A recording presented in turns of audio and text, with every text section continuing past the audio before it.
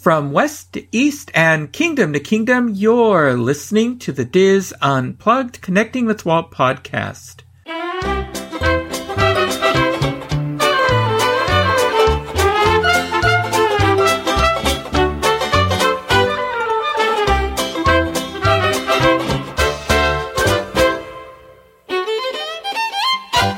Connecting with Walt is brought to you by Dreams Unlimited Travel, experts at helping you plan the perfect Disney vacation.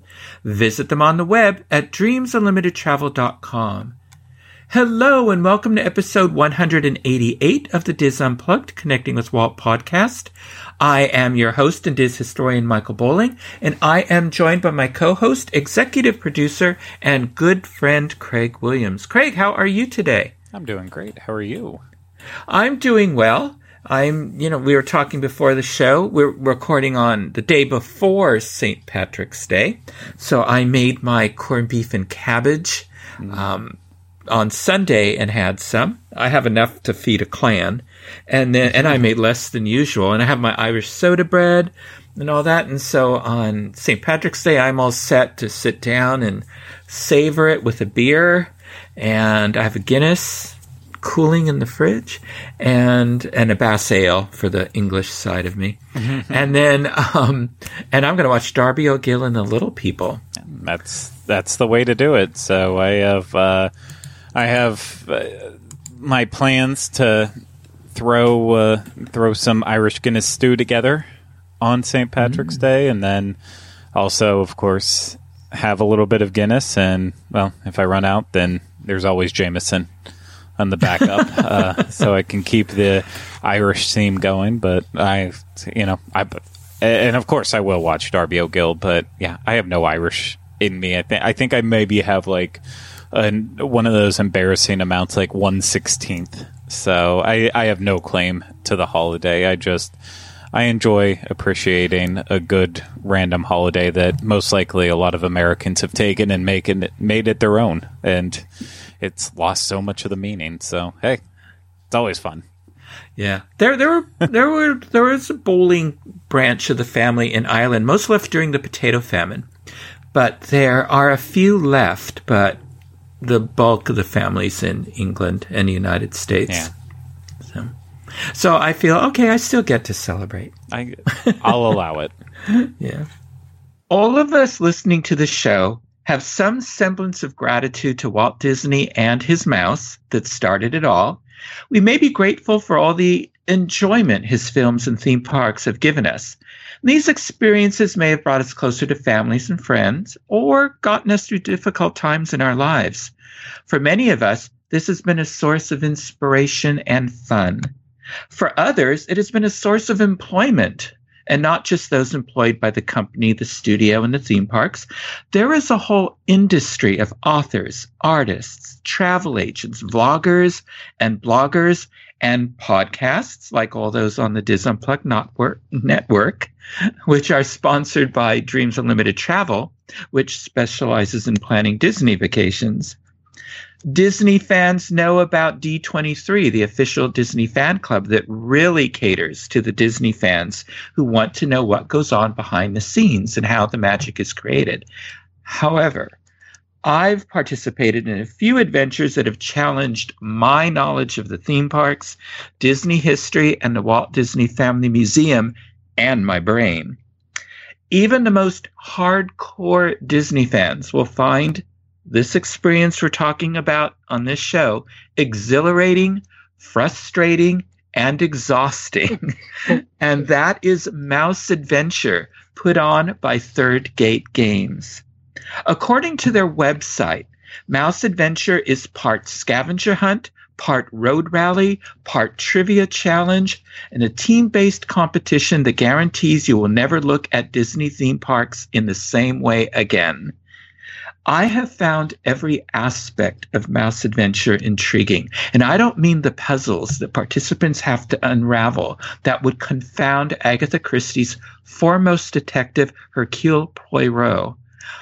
I am intrigued by how those who create these puzzles think.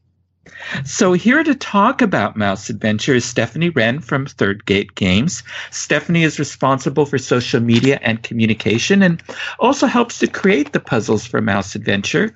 And Joe Stevano, the president of Third Gate Games, who also creates, I've been told, many of the puzzles that we've come to enjoy and maybe even dread.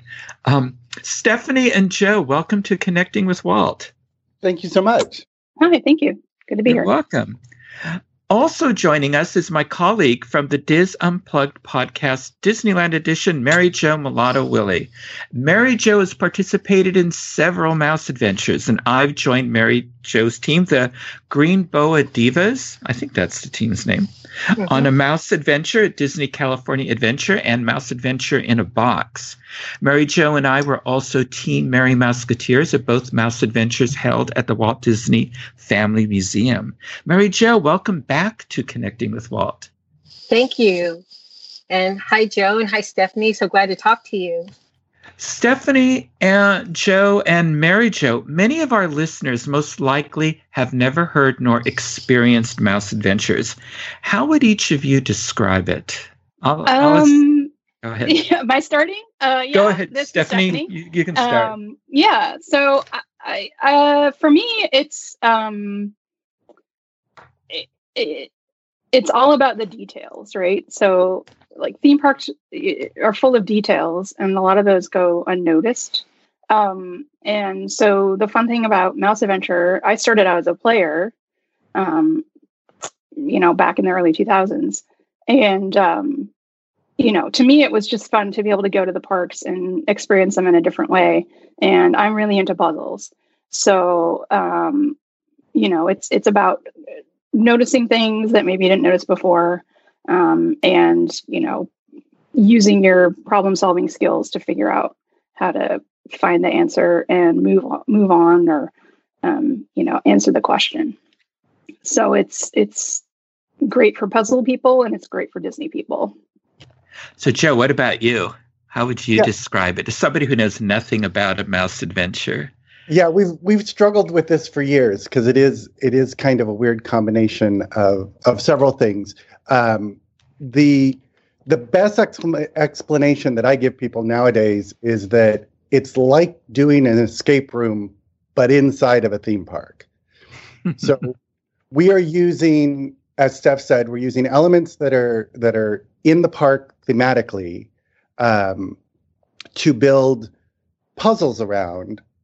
And in playing them, you will notice things that you've never seen before. We've had people that go to the park quite often and were constantly told, I never noticed X, Y, or Z until we played the game. And so it's a whole different way to experience the park and to play in the park with other people that enjoy the Disney theming and puzzles and a little bit of friendly competition. Mm-hmm. So, and that's so true because, I participated in one of the ones with Mary Jo and her team at Disney California Adventure. There are still places when I pass them by, I think of the puzzle that was associated with that location. And I'll even go and look at some of the things again that we had to look at for that particular puzzle. So, and I have to tell you, in the awards room in the lobby of the Walt Disney Family Museum, I still cringe when I walk in there. Based on a puzzle that will live in infamy for me. And now, Mary Jo, as a player, multiple times, how would you describe Mouse Adventure? I would describe Mouse Adventure as to me it's a quest because it's a multi-level quest where and this is definitely for people who've already been to the parks and are planning on only doing puzzle solving between certain hours of the day because there's no time to do anything else. So this is again, you're given packets of quests, and it's a thorough exploration of the park, and you're looking at it in a different, discerning way to answer these quests that will give you the final question that you need to respond to within that area, wherever you're looking for the different answers. And it's like Joe said, it's really hard to explain because that doesn't even explain what we're going through when we get them.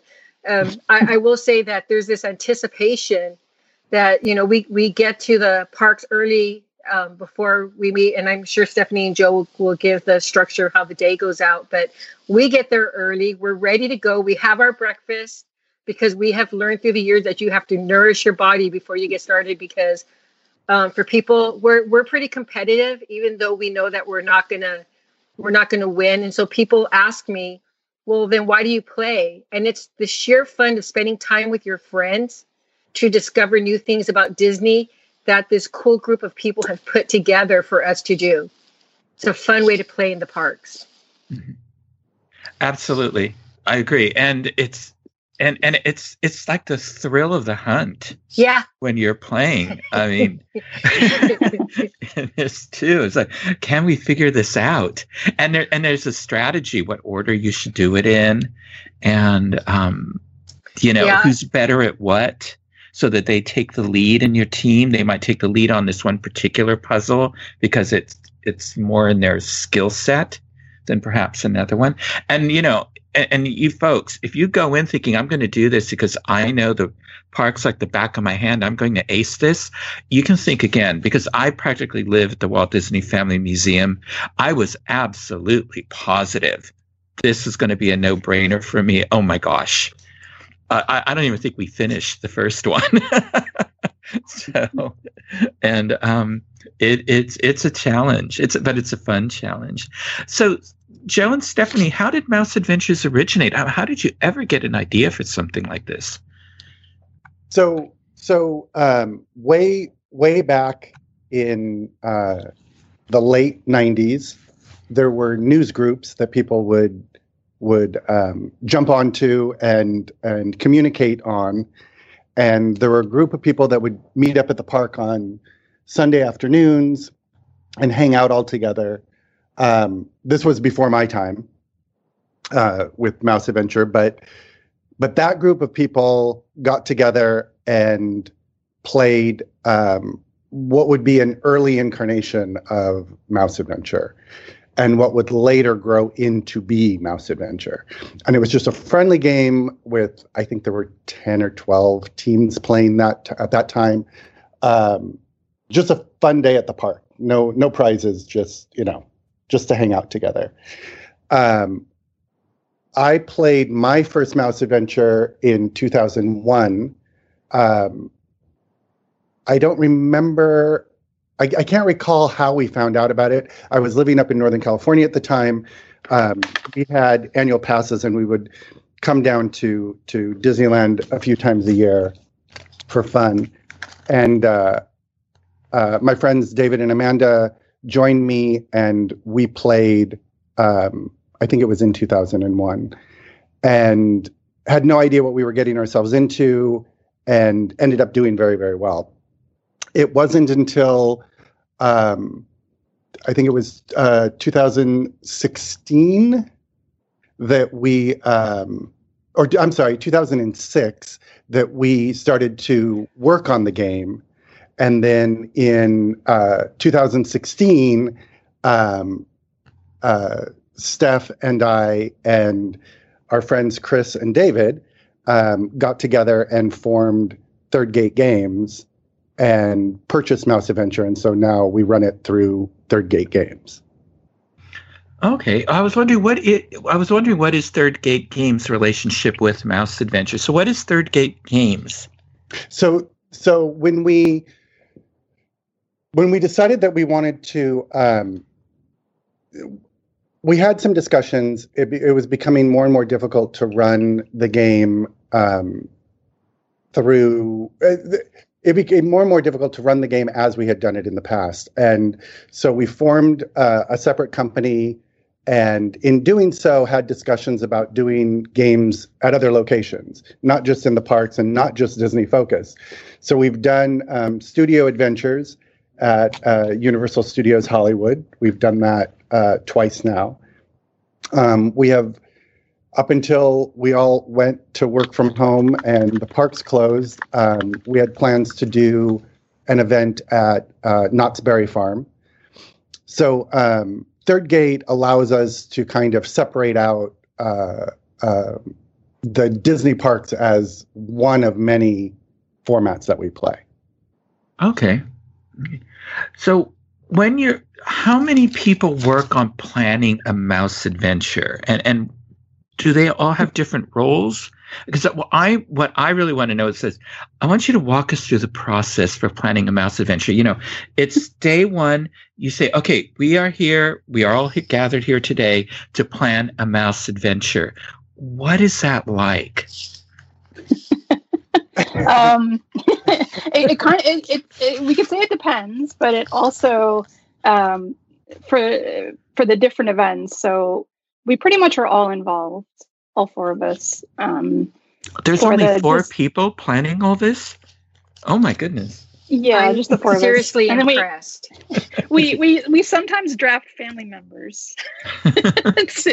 And then we get some friends, family and friends to help us when we need to like test out the puzzles before we are finalized. But for the California events, since Joe and Chris are local to the area, they're generally the ones that are leading that writing effort.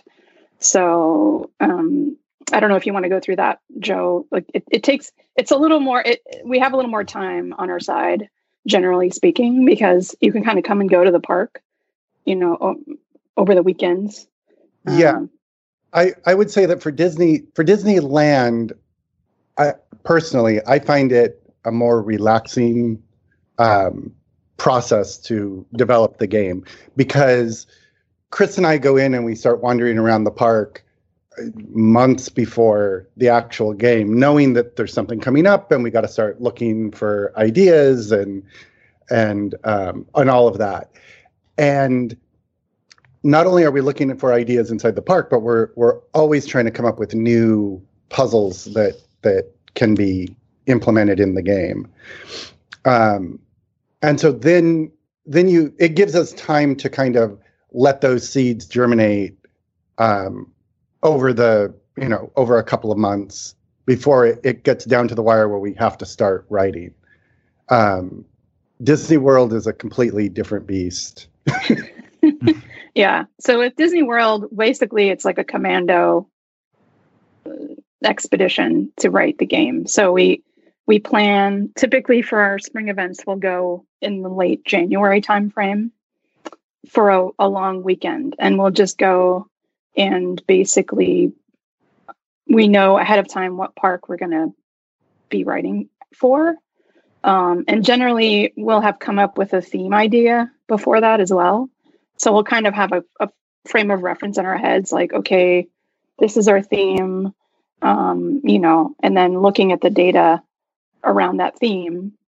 But basically, we fly in, we have Saturday, Sunday, and then maybe Monday morning. And then, so we fly in generally on a Friday and then fly out on a Monday. If we're lucky, we have maybe a 5-day weekend.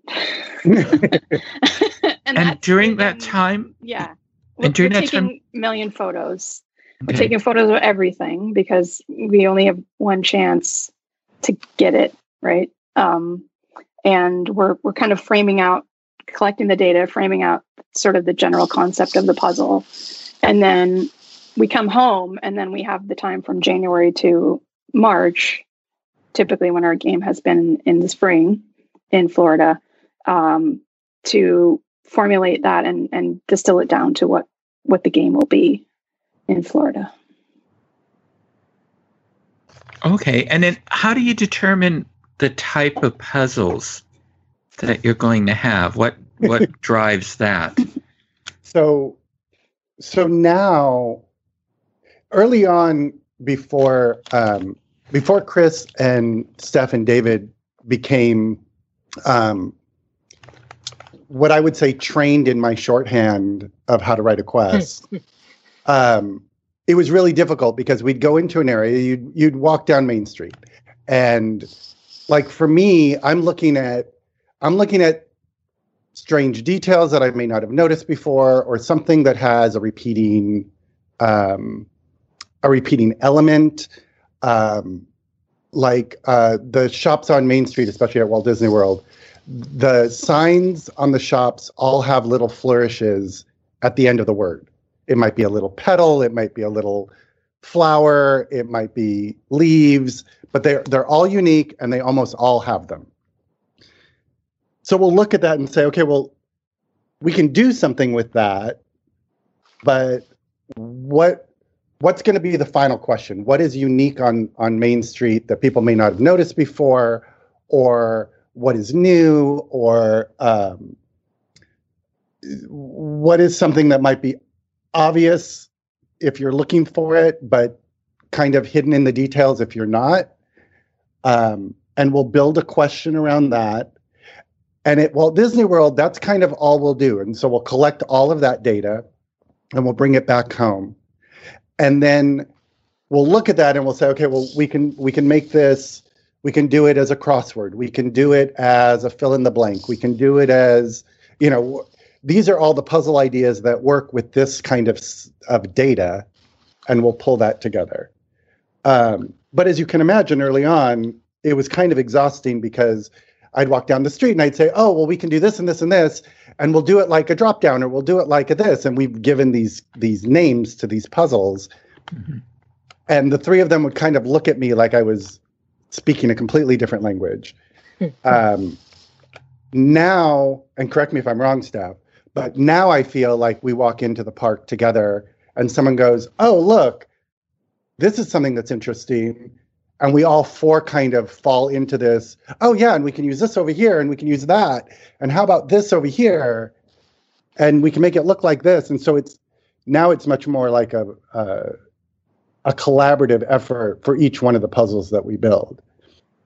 At Disneyland, when it's just Chris and I, the same thing happens. But again, because we have the luxury of time, we'll go in and we'll write one quest and we'll kind of wander around three other areas.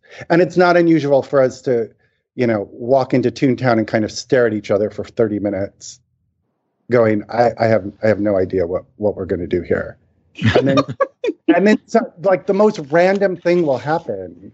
We'll get in line, we'll get in the queue for a ride, or we'll order a drink, or we'll watch two kids play in an area, and it'll kind of, oh, well, we could do this. How about this? That kind of a thing. So sometimes it's just being in the environment long enough for the inspiration to hit.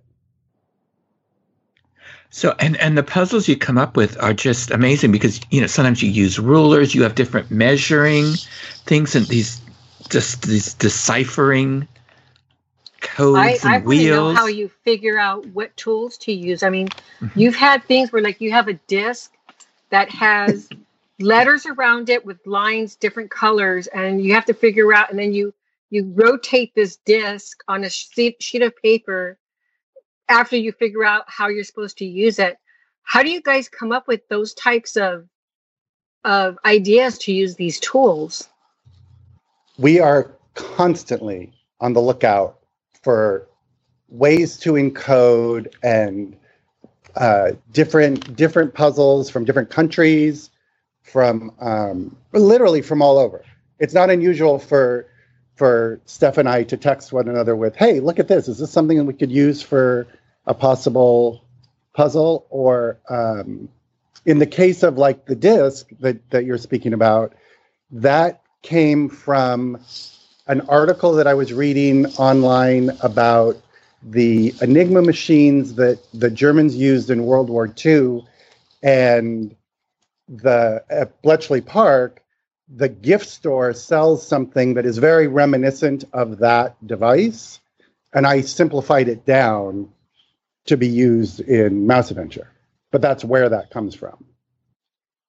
So yeah, I think we're constantly like, we do a lot of other people's puzzles too. And so, to get different ideas about, different kinds of, we call them mechanics, which is basically kind of the nuts and bolts of how a puzzle is put together. So, and basically to get inspiration for something, because we have sort of like our standard set of puzzles that we use, but we also try to mix in some new and different things for the players that have been playing, for a bunch of years, so that we can keep people on their toes. Now, what gave you the idea of adding the Walt Disney Family Museum to your repertoire? And did your strategy change when planning a mouse adventure there? Steph, sure, I can take it. So I think it was one of the main reasons was because David and I are both local to the Bay Area. So it was kind of like, oh, well, this is one that David and I can take the lead on and, take the time like Joe and Chris do at Disneyland to sort of come up with some different ideas over a longer period of time than, just a cram session. Also, I think just because, we knew that a lot of of our players who are West Coast residents do enjoy the Family Museum and have been before or have been meaning to go. So for us, it was kind of like, okay, this is a new kind of concept. How can we deal with a more, limited environment, but, data rich? Obviously, museums there are other, companies that are similar to Third Gate Games that do this kind of event in other museums in different parts of the country. So it was kind of like, hey, maybe we could try that. And for us, we did work with the museum people just because we figured it would be harder for us to kind of just go rogue with the limited space. And, so we kind of talked about, hey, can we do this as an exclusive event or, a mix-in? How are we going to handle it? We wanted to make sure that we were sensitive to their concerns. Definitely the first time around, they were a little worried. I think they were a little worried. So we limited the team size. Normally it's 2 to 4 players. And for the museum, it just made sense to make the teams 2 players just because of the space limitations. And generally, if you have a team of 4, you're trying to all look at one display case. It's pretty difficult for everyone to be able to see what you're looking at. So, I think that was one way that our strategy changed. And it was kind of nice to be able to work with a group that, the museum after our first event, they were really excited to have another one after the first success. They were, all our players were very considerate and, they weren't running through the museum like crazy people. So, I think it went really well. It was a nice way to introduce people who hadn't been to the museum and also people who had been there before to, notice different things that they might not have looked at. Yeah, absolutely. Yeah, I thought it was pulled off very well. What are the Disney Parks' attitude towards MouseAdventure? I mean, how do you work with them? I think, well, 2 things. So obviously, we're an unofficial event at the Disney Parks, and our interactions with the parks are different on each of the coasts. So Disneyland is obviously more concerned when it comes to crowding and large groups of people in the park, not necessarily just riding rides and eating food. And we've been doing it long enough now that when we write the games, especially at Disneyland, we are hyper aware of how many people can we get in this area and how congested are we going to make this. And, We're not going to send all of our teams on, Alice in Wonderland. And so we are very, very aware of those things. Now, sometimes teams misinterpret what we've written on a quest, and suddenly we have teams going into Star Tours that we didn't expect, or we have, teams getting in line for Space Mountain that shouldn't be. And we deal with that on game day. At Walt Disney World, they couldn't be happier. They are so accommodating. It's amazing.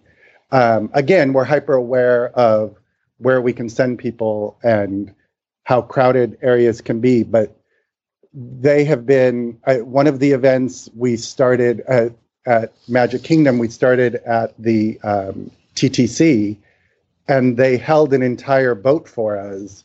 So the entire boat was MouseAdventure players to get across the lake, and that was totally fun because our first quest started on the boat. So that made that fun and special. Disney World just has the luxury of size that allows us to do that kind of stuff and makes them more accommodating. But like Steph said, even at the museum, we were very aware that, we didn't want to give teams stickers, or we wanted to make sure that teams were aware not to write on top of the cases or against the glass. And our teams are great. Our players are fantastic, and they are very mindful of that as well when they're playing. I think part of it is the way you start off the games. You're very diplomatic, but the whole team tells all of the play is very communicates very well on how respectful everybody needs to be of the parks and of fellow guests. I mean, and we all know, don't run and be respectful. Don't crowd in stores. I mean, there are certain rules, and you not only have them written down, you go through and you explain it to everybody how to do that. But can you explain how you go about making sure that the players don't all crowd in one place when we start the game? What your strategy is? So never give the Main Street quest first. That's interesting. So that's an interesting story, as well as how how teams approach the actual game and the order that they play it in. So back when David and Amanda and I played, they always had some kind of a captain scatter. And so just the captains would go and do a puzzle. And that was how the scatter started. And it was something, Amanda was always our captain. And so David and I felt completely, imagine the game starting, and for the first 20 minutes, half an hour, you're not doing anything. You're just waiting for your captain to return. So we wanted to devise a way that everyone would be involved and we could keep people spread out so that everyone would choose a different first quest. And so we came up with the idea of scatters and breaking the players all up into smaller groups, the teams into smaller groups, so that there may only be 10 teams with you when you start. And that's enough. That allows enough spreading across the teams to prevent crowds from forming. Now, most of the time that works. Every now and then,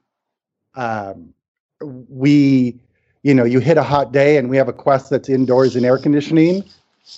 All the teams are going to be in there at 2:30, 3 o'clock. Animation Station was a favorite. Yes. Yeah. The kawaii exhibit in Japan at Walt Disney World was another favorite, and we filled that place. And then, when things like that happen, we are constantly keeping tabs on where the teams are, how teams are doing, if quests are broken, whatever the case may be.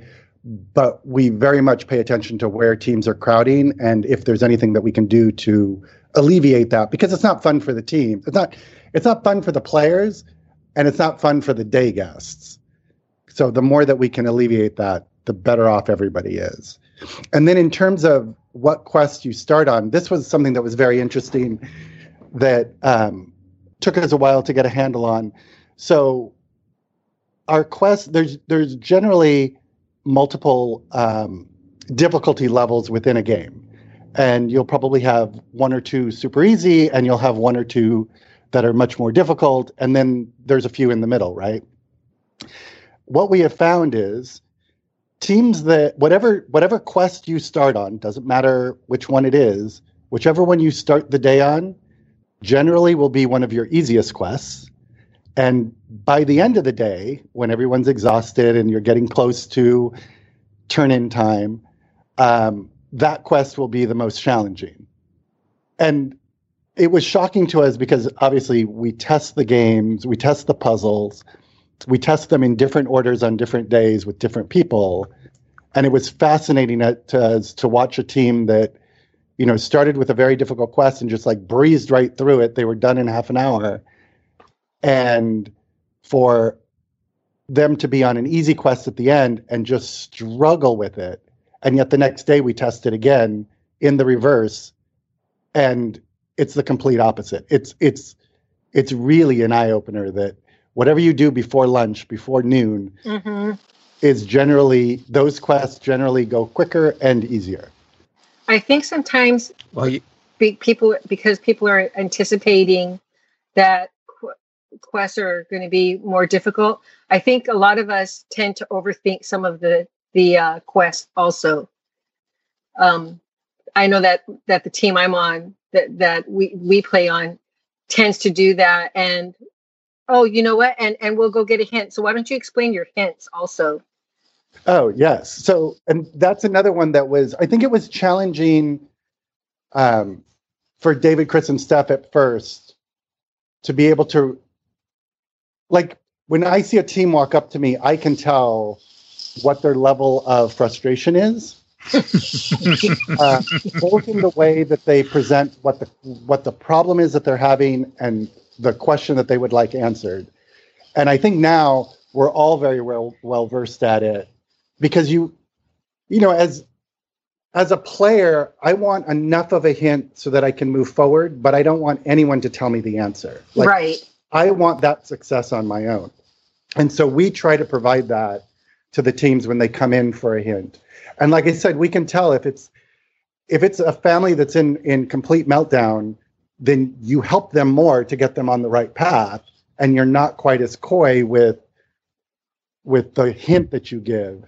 Whereas a team that kind of comes up and they're a little more bubbly about it and they just can't get past it, that might be a team where we'll just say, well, why don't you read this to me?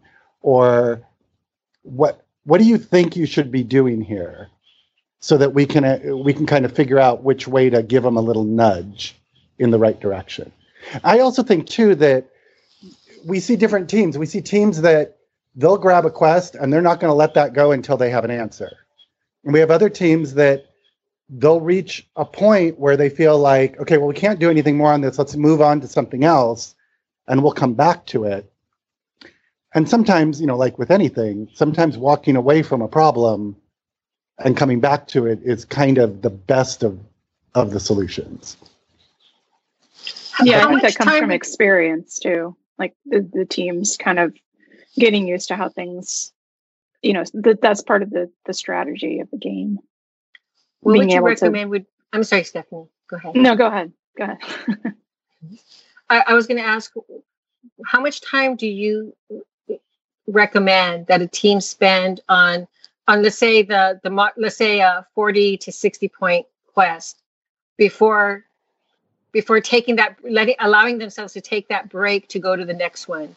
What do you think's a good time to say, you know what, let's just stop right now and do another one and then we'll come back?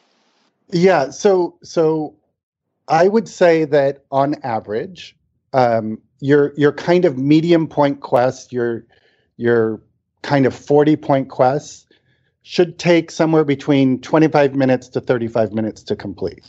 That's on average. That's how we kind of judge how long a game should be, right? Is breaking it down, figuring out how long a quest should take. Sometimes a 60-point quest will take an hour. And sometimes a 60-point quest will only take, 35, 40 minutes, but you've got to collect either a lot of data or you have to unscramble a word, which can take more time, or you need to find all of the elements that we're asking you to look for, and it can't be broken any other way. So all of those play into the point value of a quest. But as far as a team knowing when to kind of walk away, that's a hard one to judge because, like I said, there are teams that just can't.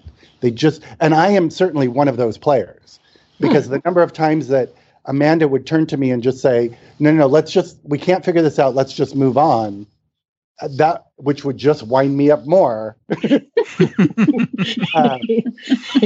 that's just how I play. I want an answer. I want to be able to solve it and move on. I don't want to skip anything. But there are many times that hurt us as a team because we didn't just move on. Yeah, I would say probably, an hour, unless you feel like you're making progress and it's slow going. If you haven't really if you still don't really have much of an idea or you're still struggling after an hour, it's probably a good time to switch to something else and potentially go ask for a hint. That's kind of good guidance. So thank you. Yeah. Mm-hmm. And like I said, if you're struggling with a Main Street quest, sometimes just walking into Tomorrowland is enough for you to go, oh, wait a second. This is what we're asking. It's not, just get out of the area. At Halloween, my team members and I growl whenever we see pumpkins on Main Street. And that was a case of overthinking also, but we laugh because it's all in fun, so when we growl, it's just it's that camaraderie that pulls us together, and then and the other players. Michael, I think you were going to say something, and I think I talked over you. No, that's okay. I was just going to bring up, we've been talking about the parks, playing in the parks, but with the closure of the parks due to the pandemic, you had to adapt, and you came up with options for people to participate in Mouse Adventures at home. So can you tell us, how did you come up with those ideas, and what are you currently offering? Steph, do you want to do? Yeah, sure. Basically it was almost exactly a year ago we had our last event. So we were really lucky, and, looking back, it's probably like, we probably shouldn't have been going, but we had an event in Florida, and pretty much right after I got back, everyone in California was, shelter in place kind of descended a few days after we all got back from Florida. And, we had, as time moved on, and it was pretty clear that we weren't going to be going anywhere anytime soon after, Disneyland was closed. We kind of looked at each other and like, okay, well, we were going to have last year was our 20th anniversary for MouseAdventure. So we were going to have a lot of events, and we ended up having one. And so it was kind of like, okay, well, that schedule's out the window. And, I think we had, Joe and I had done a couple of events that were run similar to what MouseAdventure in a Box is, in that it was kind of a one-time thing that some people had done for like a charity, and you got sent a box of materials, and you solved a bunch of puzzles, and there was also like an online portion so that you knew your answers were correct. And so we kind of got thinking, well, we could probably do something like that. And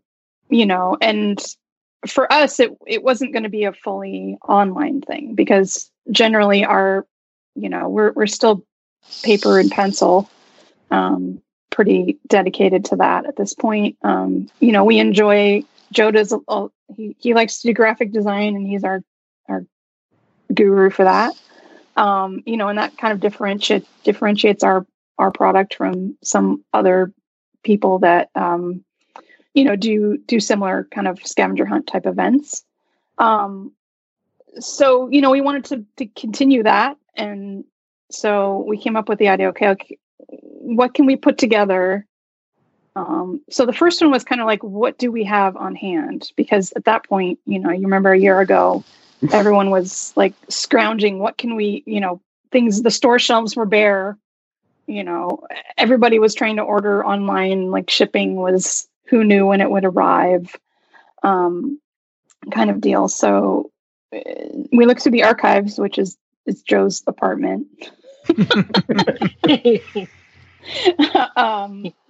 Looked at what kind of materials do we have on hand, that were related to previous events, and what can we get in the time period. And so we kind of build stuff around that.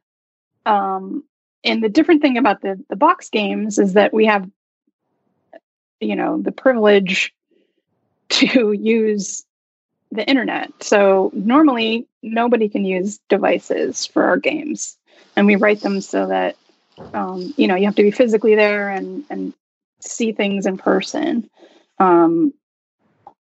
So it kind of gave us like, okay, well, we have this whole Disney universe. So what can we do? We have, the movies, and we have the TV shows, and we have, everything under the sun that's the Disney company. So it was kind of like a great opportunity, but also a little intimidating to sort of come up with ideas and limit our vision about what would be frame it around. They were so cleverly done, though. I one of them had us figuring out, and it was Disney related, around Los Angeles, longitude and latitude. And that one was really cool to do. I mean, among the other ones, there was another one, and I don't want to say what they are in case you do it again, but you'll know what I'm talking about. And I think, Michael, you were in this one too, the one with the Splash Mountain, and how we had to figure out the answer with that paper.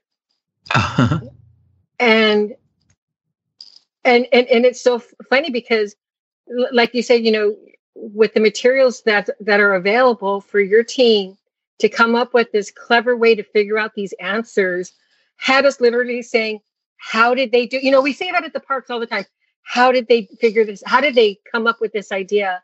And again, we were just so astounded and impressed. And then we get that feeling of accomplishment in using these tools that you give us to figure out these puzzles. I get excited just talking about it. There's one coming up that's just, it's fun, right, Michael? Oh, absolutely. It's fun. It's frustrating, but it's definitely fun. Do you want to talk about the one that's coming up? Because it's a theme that a lot of really hardcore Disney theme park fanatics are going to find intriguing. Yeah. So after we did the first box, and it was successful, well beyond what we had ever imagined, and we kind of decided to regroup and say, okay, well, I think we can do 2 more this year, but I don't know that we're ready to put a theme around it, because that's another layer of complexity. And, and we were still at the time dealing with, can I even get these supplies? Can I, if I get something printed, how long is it going to take? Can I get it in time? Type of a thing. So when we were doing the research for the second box, I came across the whole theming of sea.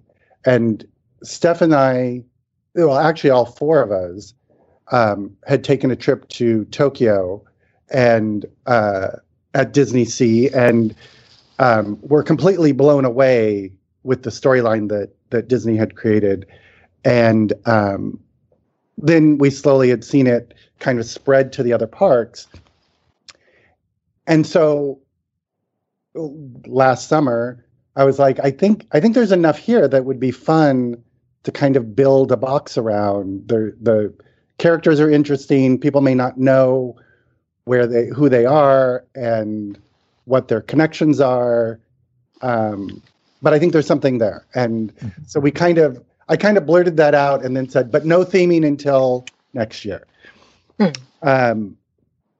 And so right after we finished pulling together box 3, which was all holiday themed, we began tossing around the idea of doing a box that is themed around the Sea Organization and folks, that's Society of Explorers and Adventurers. Yes, and it now reaches into each of the Disney theme parks, into the cruise lines, into water parks. There are small hidden details everywhere. That's so cool. And so we've had a lot of fun pulling that together and building puzzles based on and around that theming. And that's coming up April 24th. Steph, you have the date? Yeah, that's so for our box games, we after the first one, which was like Joe said, since we had basically cobbled together our first box and it was very limited, and our players were very enthusiastic and crashed our server twice trying to register.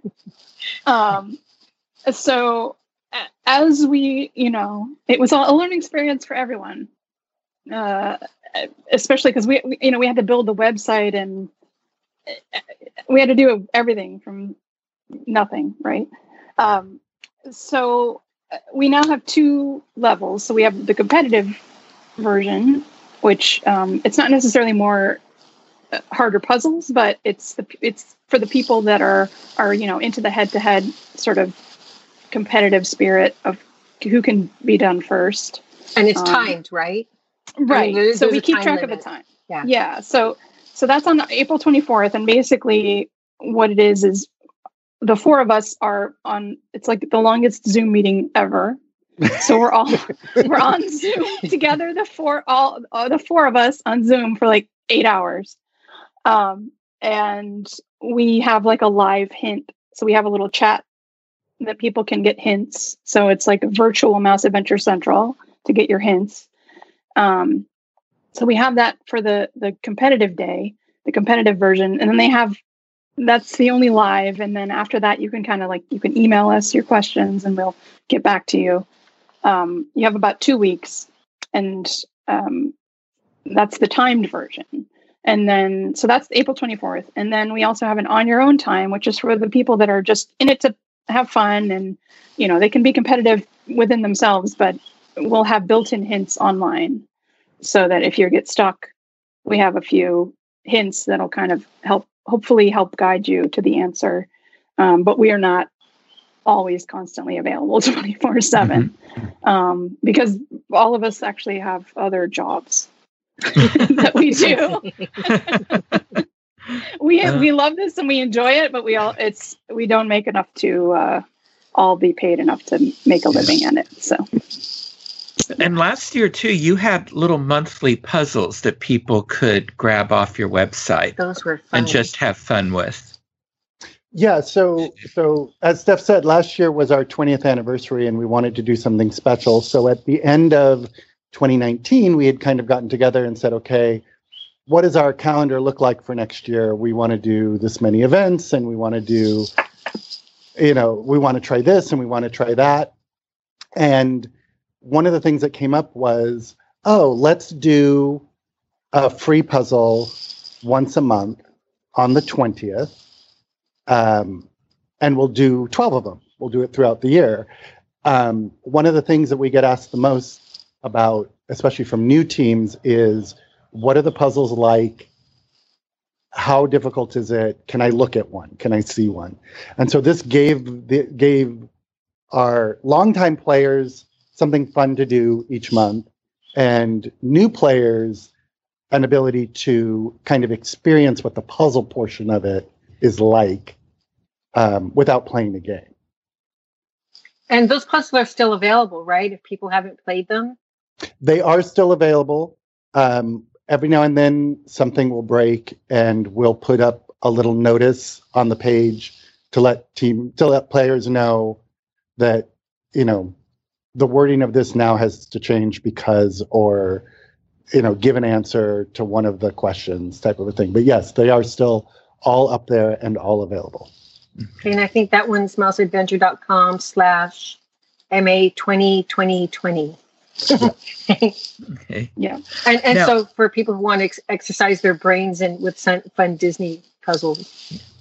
Now, over the 20 years of observing or moderating Mouse Adventures, have you gained any insights into human behavior? Boy, happily. Yeah. Yes. It's interesting.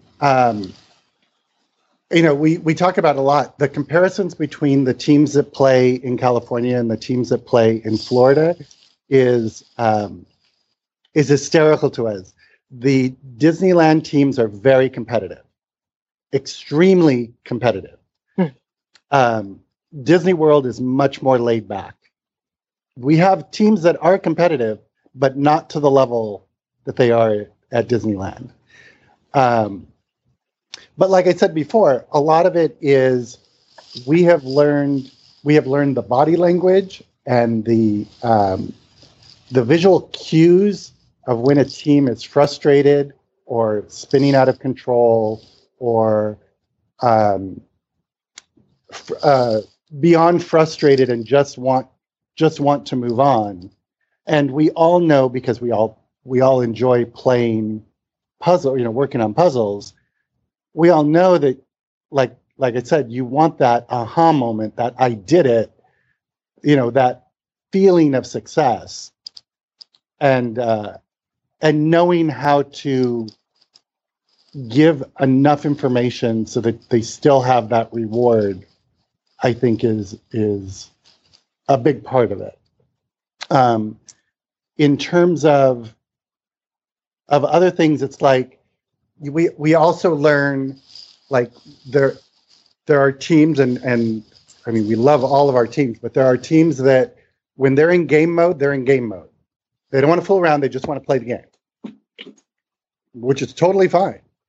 And there are teams that just kind of like to fool around and have fun, and we will joke and kid around with them as appropriate.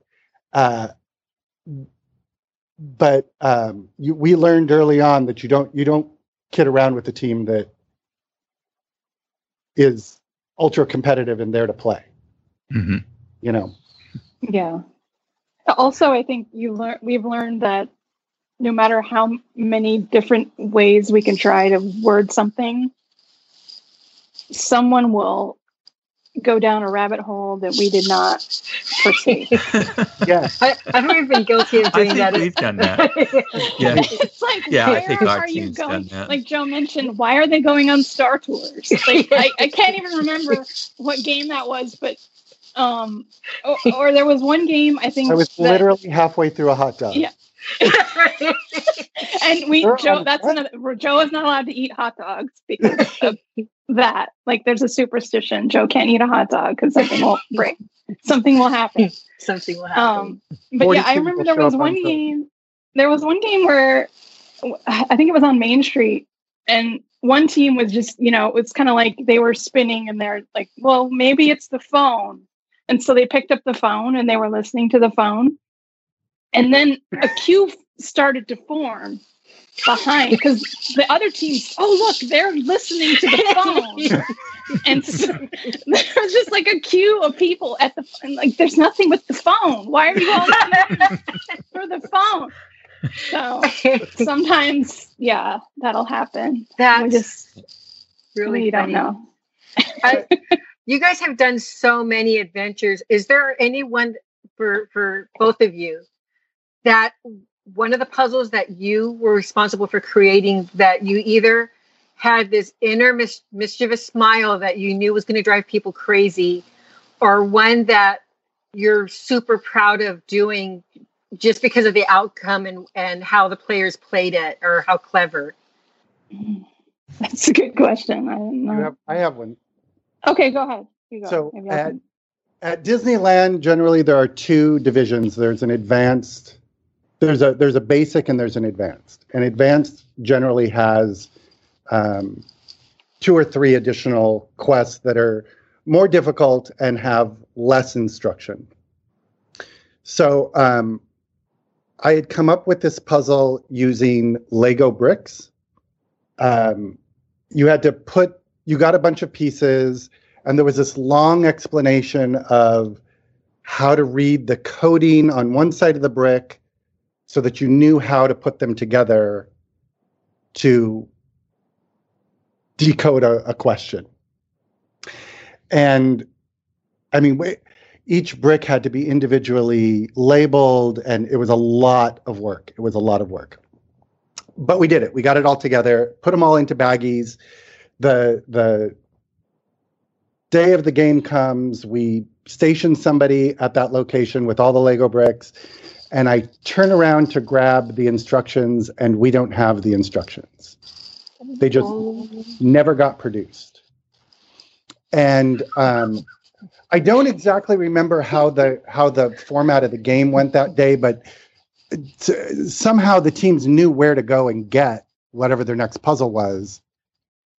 And I was like, well, I don't know what we do here, because there are no instructions. So their advanced teams are going to have to figure it out. And so we did. We hand them a little baggie of Lego bricks and good luck. And I was thrilled to find out after the game that not only were the teams able to do it, but they still talk about it as being one of their favorite puzzles because they got no instruction at all. They just got these bricks. That's so that pretty was a cool. fun one for me. Yeah. That is amazing. I remember seeing people walking around with those baggies of bricks, and we were like, yeah, that's the advanced team. Those are the advanced teams. I guess I've probably written more for Florida. One I can think of that was a recent one. I probably have more if I go back through. But we did the event at Animal Kingdom, which is one of my favorite parks, and Joe will grumble, but I love Animal Kingdom. That's my favorite park at Walt Disney World. I did a couple there that I was pretty proud of.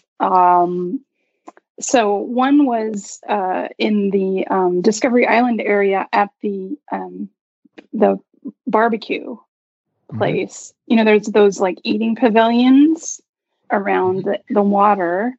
And as we were going around riding, I was like, hey, you know, all of these animals in the pavilions, like one is the predator and one is the prey.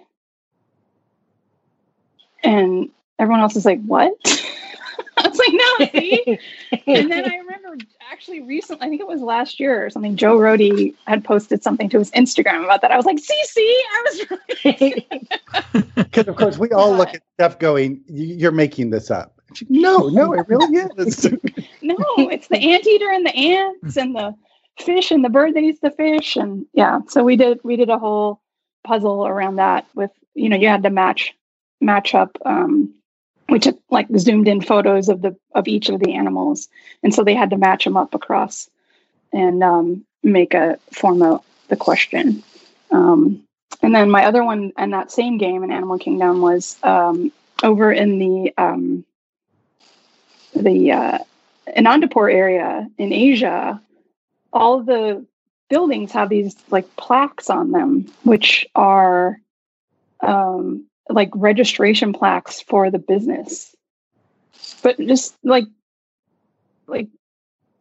you know, it's all theming, so it's not real, but I guess that's actually something that businesses in this part of the world, you know, they have these it gives information about the business and when they were registered, when they were established and things like that. So, you know, I used all the numbers from those to create a quest from, but it was kind of fun just because it was one of those things that's there, but you don't necessarily notice it because it's just kind of in the background. Yeah, it's a creative way of, go ahead, Michael. No, I was just thinking you almost have been doing the New York Times crossword puzzle when you were like 5 years old.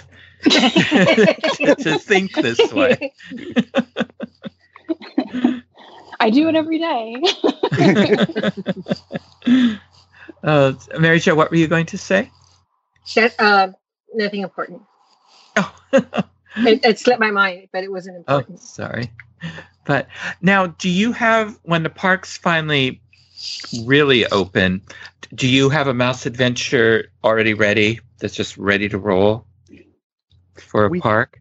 We don't. So, like Steph said, we had just returned from Walt Disney World, and I think we went into shelter in place about a week and a half after that. Mm-hmm. It was very quick. And the Disneyland game, I believe, so that was in March. I believe the Disneyland game was set and ready to go for late May, if I remember correctly. So that was a situation where we were going to have to hit the ground running. And literally, I think Chris and I were planning to be at the park that next weekend when they closed it. So that would have been the start of our writing weekend. Now, as I said, we wander through the parks and we come up with ideas. So I do have a little list of ideas that we had come up with. So it shouldn't be, we're not starting from zero, but we don't have any puzzles. And then, you know, the other thing is that some of the puzzle ideas that we had for that ended up getting incorporated into the MouseAdventure in a Box puzzles. So the in a box games gives us an opportunity to test out new formats and new ideas in a way that we haven't been able to before. Oh, so there has been opportunity despite the pandemic. Yeah. So how can our listeners learn more about MouseAdventures, and how do they sign up for a MouseAdventure in a Box, or even at the park when that happens someday? Yeah, the best way to do that is we have a newsletter. So if you go to MouseAdventure.com, and the newsletter page specifically is MouseAdventure.com/newsletter. You sign up for our email newsletter, and we won't flood you with emails. But basically that's how we communicate when we have an event coming up. So we also have, a Facebook page, and we have Instagram, and we're on Twitter, but the newsletter is really the best way to make sure that, you get notified about when registration is coming up for, the different events. And obviously once we get going again, we'll be very excited to announce when we can all be back in a park together. But it's going to take some time. I think, there's a lot of uncertainty. I mean, obviously Florida is open, but it's still, limited. The numbers are limited. When California reopens, it's going to be a low percentage of a normal attendance. So, I think that would be challenging, right? To get absolutely. Unless the MouseAdventure has an end. Yeah, we can't necessarily plan to have a big event. But the newsletter is the best way to go. Also, we do sell, we call them vacation packs on our Third Gate Games shop online, and those you can we mail you a packet like you would receive on a game day, and you can just do them on your own time at the parks. So that would be one way. Like if you do end up going to the theme parks, when they reopen, to get kind of put your toe in the water for MouseAdventure and see if it's your thing. What parks do you have those for? We have them for all of them. So we have for Florida, all 4 Florida parks, and also for California Adventure and for Disneyland. Oh, you even have a MouseAdventure toolkit. Yeah, we do. We do try to keep them up to date. So obviously, I mean, that's one of our biggest challenges, is that we always emphasize that parks are dynamic places. So things can change, and have overnight in some cases for us, where we checked the day before and literally the Indian has disappeared overnight in Florida, the cigar store Indian in Frontierland. Or they paint someone the change machine. Yeah. Yes, or they paint the machine.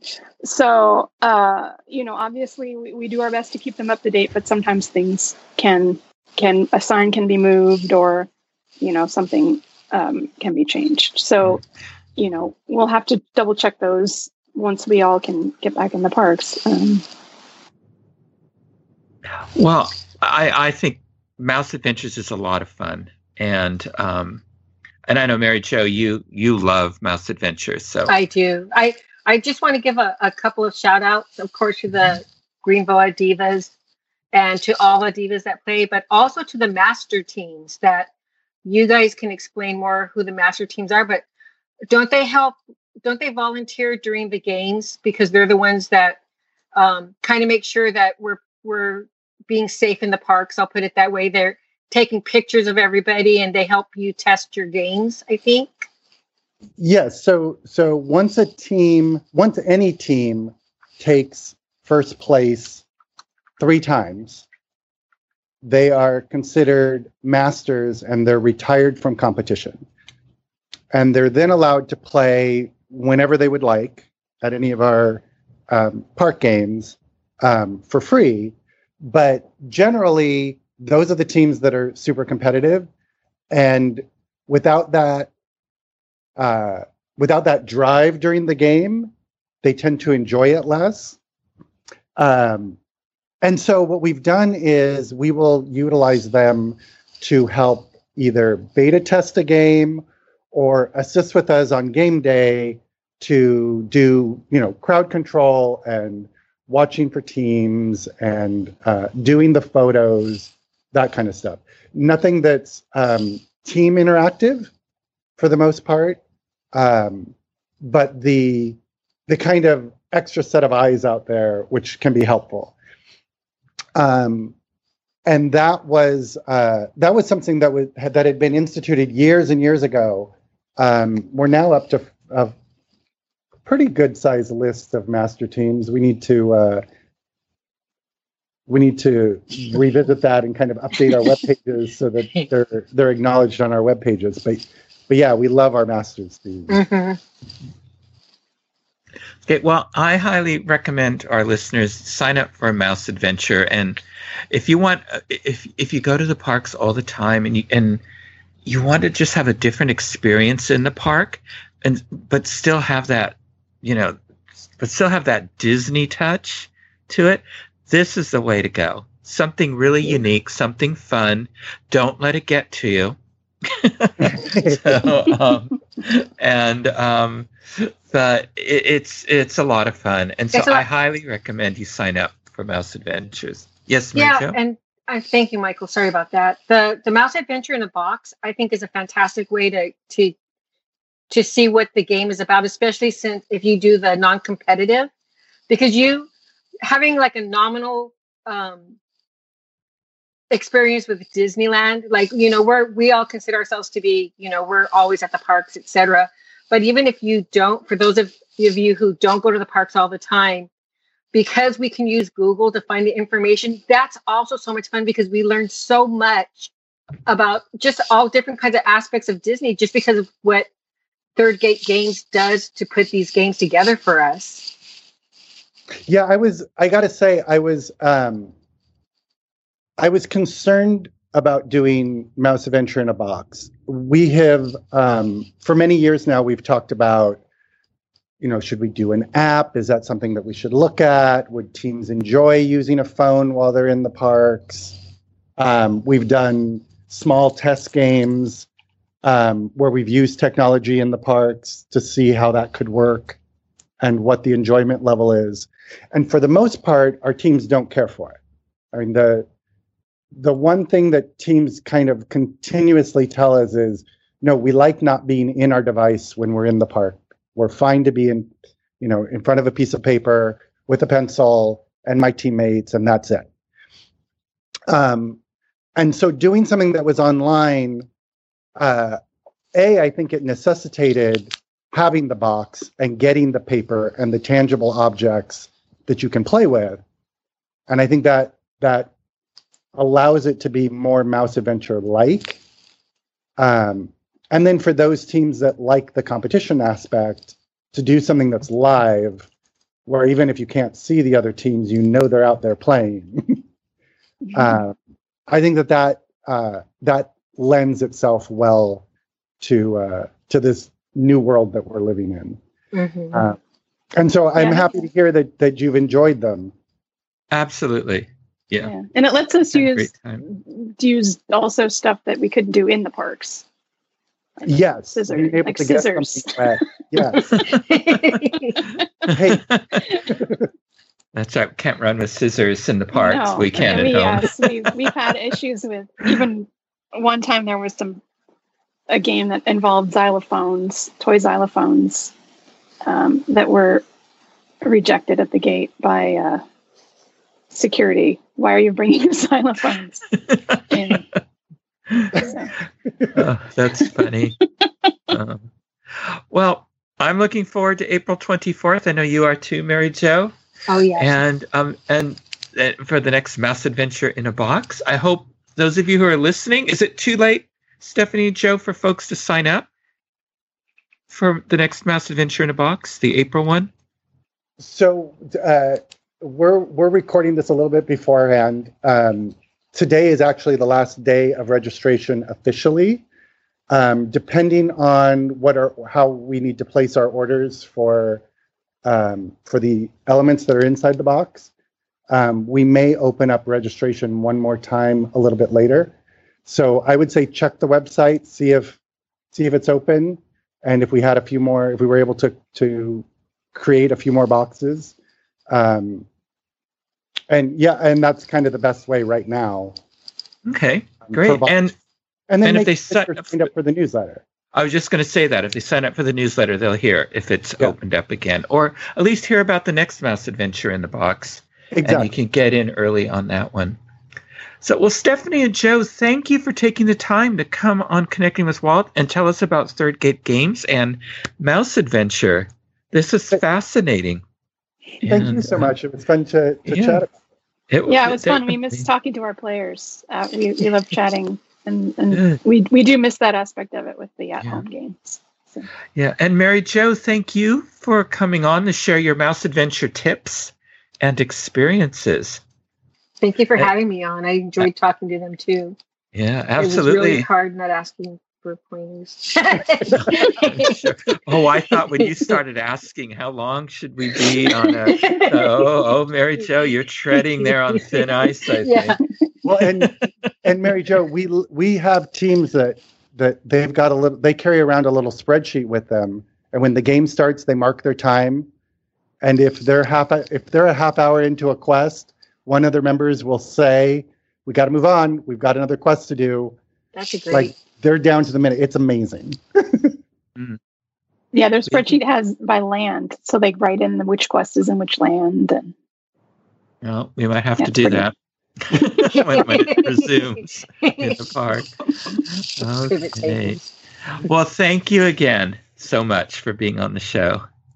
Sharing a new way for a lot of our listeners, a new way to experience and have fun together in the Disney parks or at home. And now we're going to have our own adventure through this week in Disney history.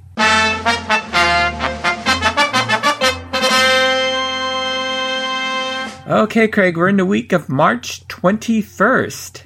And a lot of things happened in film this week. So, anyway, all right. So, actress Goldie Hawn and future life partner of Disney actor Kurt Russell made her film debut in this Walt Disney film released on March 21st, 1968. What is the title of this film? Oh, man. Her first debut. I don't think I know the answer to this. Yeah, I'm not sure if I've even seen this. The One and Only Genuine Original Family Band. It's a musical film from Walt Disney Productions based on a biography by Laura Bauer Van Nuys. And it debuted at Radio City Music Hall in New York City. I think I have seen it, but I can't remember if it's the songs I'm remembering or if I've seen this. but it's set against the backdrop of the 1888 presidential election. And the film portrays the musically talented Bauer family, American pioneers who settle in the Dakota Territory. And the cast includes Walter Brennan, Buddy Ebsen, John Davidson, Leslie Ann Warren, Kurt Russell. So maybe this must have been where they met. Yeah. Richard Deacon, Wally Cox, John Walmsley, and Goldie Hawn. The film features 9 songs written by Richard and Robert Sherman. It was originally intended to run 156 minutes, and Radio City requested 20 minutes of cuts. So Walt responded by cutting the film to 110 minutes. I'm almost positive we have discussed this film because I think we got into the whole controversy of those cuts. Yeah, we definitely have talked about it before, but I don't think I ever got around to watching it, even if it was for like a Treasures from the Disney Vault. See, that's why we talked about it. It's the only thing I can think of. Yeah, that has to be it. I know. I mean, we've talked about it. We've definitely talked about it. So I am looking it up just to. Yeah, and it's a whole controversy of the Dakotas becoming states and and all that kind of stuff, and it's splitting, and I think it covers that era. Yeah, I just don't remember if I've seen it. Isn't that terrible? No, because I'm confused by it too. It was on Treasures from the Disney Vault back in 2018 on the March 29th lineup. It was one of the late night features. Okay, well then, if I didn't record it, I didn't see it. So anyway, I don't know. And if it had ever been on Disney Channel, because in the early days of Disney Channel, they were showing all kinds of stuff. Yeah. I mean, stuff that we're only dreaming of having on Disney Channel.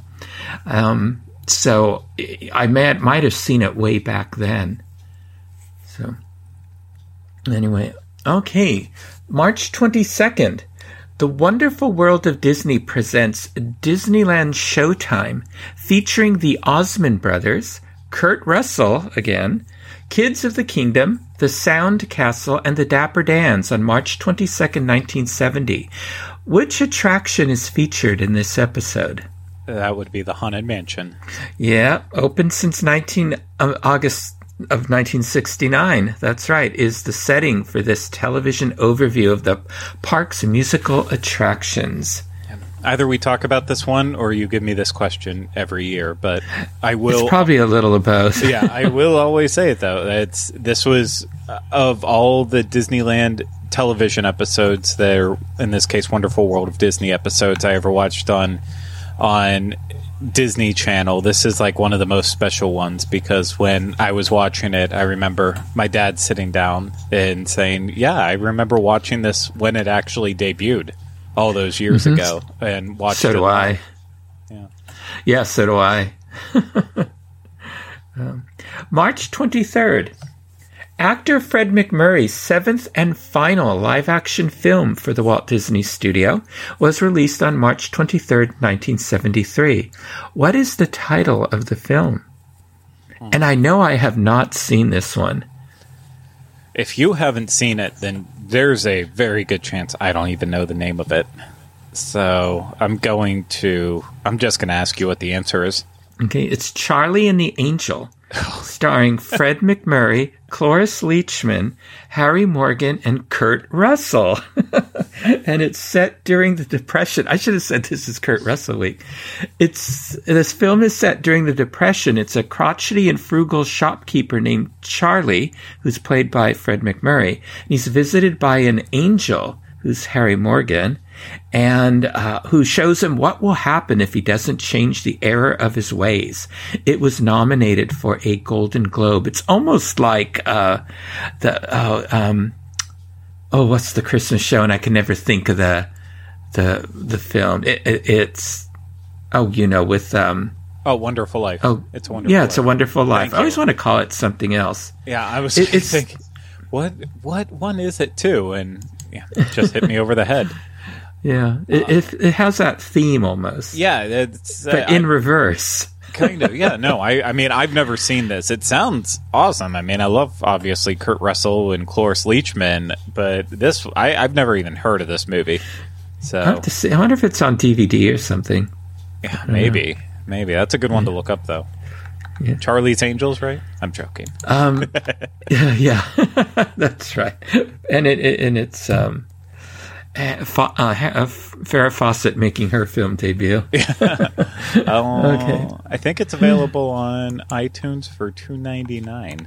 So. Oh, okay. It might be worth. Yeah, I think it's worth $3 to see this lineup. I don't know. So. It's got a 33% on Rotten Tomatoes, so not. Well, is that the critics or is that the audience? Because sometimes the audience ratings on Rotten Tomatoes don't jive with the critics. That is the critical one, but we'll have to watch it and then maybe we'll come back to this conversation later. Yeah. Okay, March 24th. What Disneyland attraction opened in Tomorrowland on March 24th, 1956? It was a forerunner of today's Astro Orbiter. Oh, Astrojets. Correct. Very good. They went through a few names, so it's hard to know. It's good. You knew the first one. I know the first one, and I know the last one. Oh, they were Tomorrowland Jets for a while. That's right. That's right. Okay.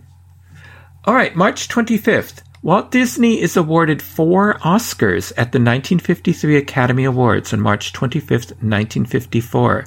What makes this noteworthy?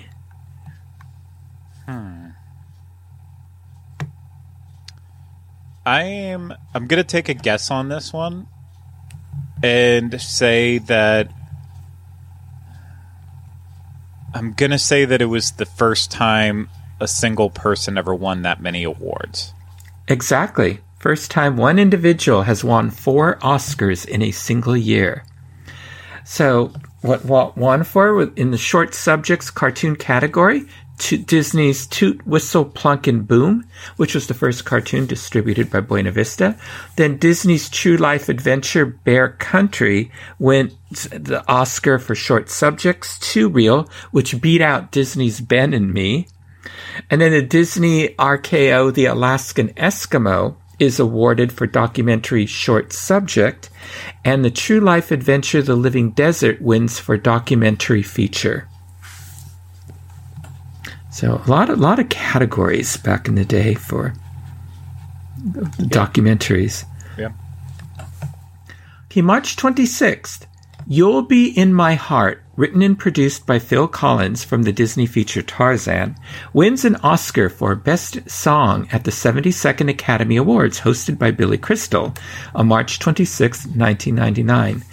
Who makes an animated appearance presenting the award for Best Animated Short Film to The Old Man and the Sea?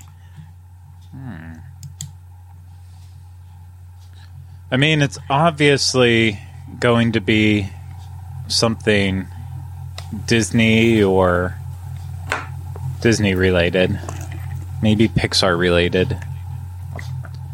And so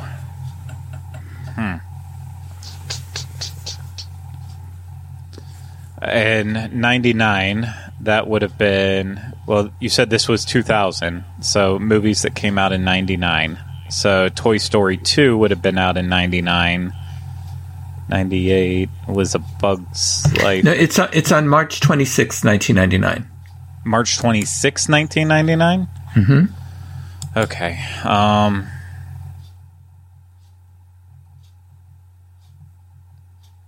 I'm not sure. You were there on the right track. It's Buzz Lightyear and Sheriff Woody. And Sarah McLachlan and Randy Newman perform When She Loved Me from the movie Toy Story 2. Okay, well, I had my thinking in the right place, just not everything lined up. Yeah. Okay, and finally, March 27th.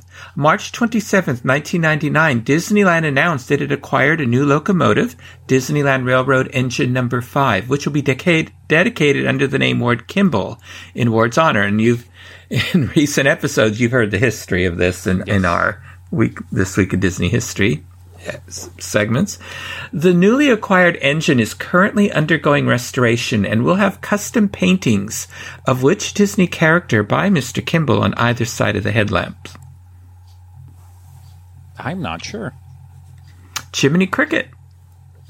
I don't think I've ever seen. Yeah, you have to look for it. But yeah, it's there. I've looked for it when I've been in the park. Well, I have something to look forward to. Yeah, you can look for Jiminy Cricket. Yeah. Next when you visit Disneyland, now that it's opening up, and watch Charlie and Me. Yeah, I got a lot of homework this week. You do, or Charlie and the Angel, I should say. Yeah, Charlie's Angels and Me.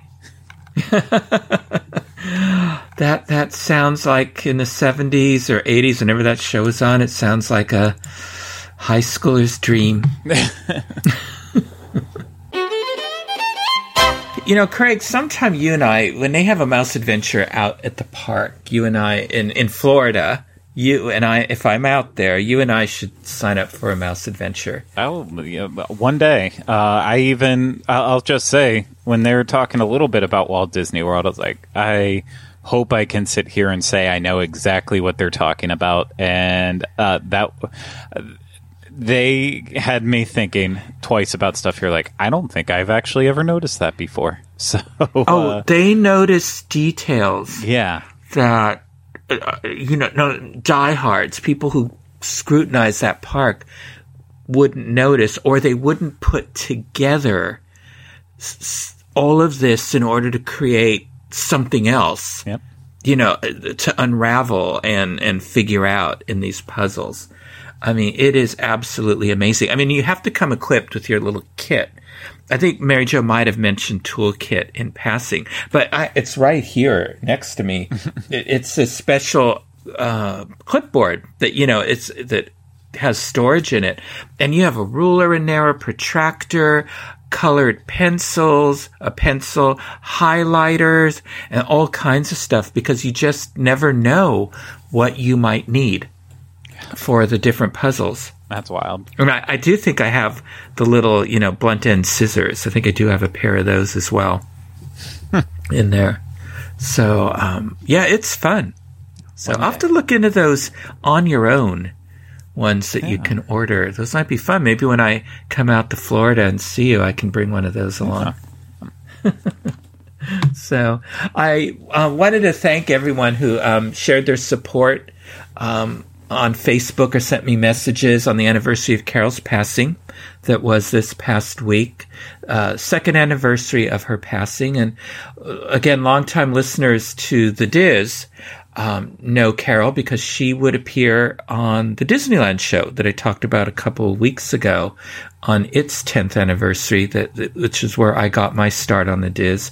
And Carol would be part of the Ladies Show on that with Nancy Johnson, Mary Jo Mulatto Willie, sometimes Luella, who I'm not even going to try to say her last name, and Loriola. Yep. Thank you. Oh, I did get it right this time. And Carol would all be on. And Carol would be sitting at the exact same place I'm sitting at right now, but she had her own headphones because she didn't like mine.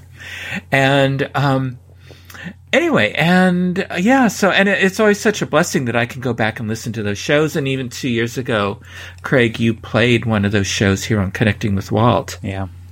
For folks. So I just feel I'm so lucky to be able to go back and just listen to her talk, that it wasn't, she wasn't into photos and videos and stuff. So I really don't have a lot of videos or anything of her, but this is more just Carol talking, being very natural and being herself. And you really, I think, get more of a glimpse of who she was. Exactly. And listening to her chat on those shows. I'm just very fortunate that that she lives on in the Diz and in those shows. Exactly. A snapshot, a fully fleshed out snapshot of a time in her life, and unlike a photo or any other memory in that way, it's something else. It's something special that you're very lucky to have. Absolutely, and I have the Diz, Pete Werner, Tom Bell, to thank that I have that my family will always have that. So anyway, and out here in California, we've in our Tears Rainbow of Doom that we have, we've slipped down to one where things are starting to reopen in our counties, or surrounding counties here. So I'm actually heading back to the Walt Disney Family Museum if all goes as planned on Saturday. They're opening their exhibition hall again. And so the long-awaited Walt Disney Studios in World War II exhibition will be opening. It's actually opening this week. The museum isn't opening, the main museum, except, of course, for the gift shop. But so I have my ticket, and it's you do have to reserve tickets online, and they are limiting the number of people in the exhibition hall. And they have COVID protocols about wearing masks and social distancing and all that. But I'm looking forward to just getting back to see the museum again. Yeah, it's so much fun. I'm so happy that's happening for you. Me too. I just realized, but gee, I'll be hungry, and I don't know if there's any place to eat around there. And what I learned last week when I drove to San Francisco and back, how few bathrooms are open on that drive between San Francisco and Sacramento, because at the time, in the counties I was driving through, they were more shut down. So nothing was open for indoor dining, which meant the bathrooms were closed. So that was a challenge. Yeah. So that's a pickle. Yeah, I found a pet food store that was open that had a bathroom. I was driving.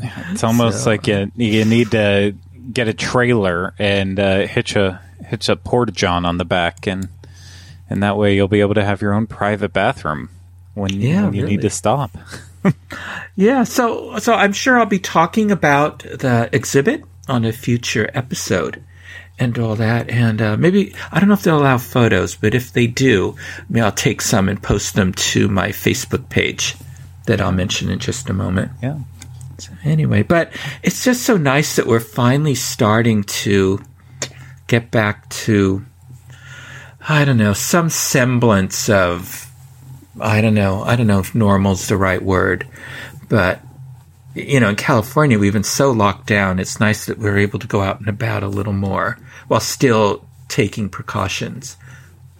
All that. So. Yeah, I mean, I've never been normal, so I don't think I can ever return to normal since I haven't ever been there to begin with. But I like saying returning back to more familiar times. Yes, that's good. That's a good way of saying it. Okay, well, Craig, until next time, how can our listeners connect with you? As always, you can find me on the different shows on the Diz Unplugged podcast network, and then always on Facebook, Twitter, and Instagram at Teleclaster. And you can email me, craig@wdwinfo.com. What about you, Michael? You can send me messages at michael@wdwinfo.com. Twitter, I'm at mbowling121. Facebook, I'm Michael Bowling _Connecting with Walt.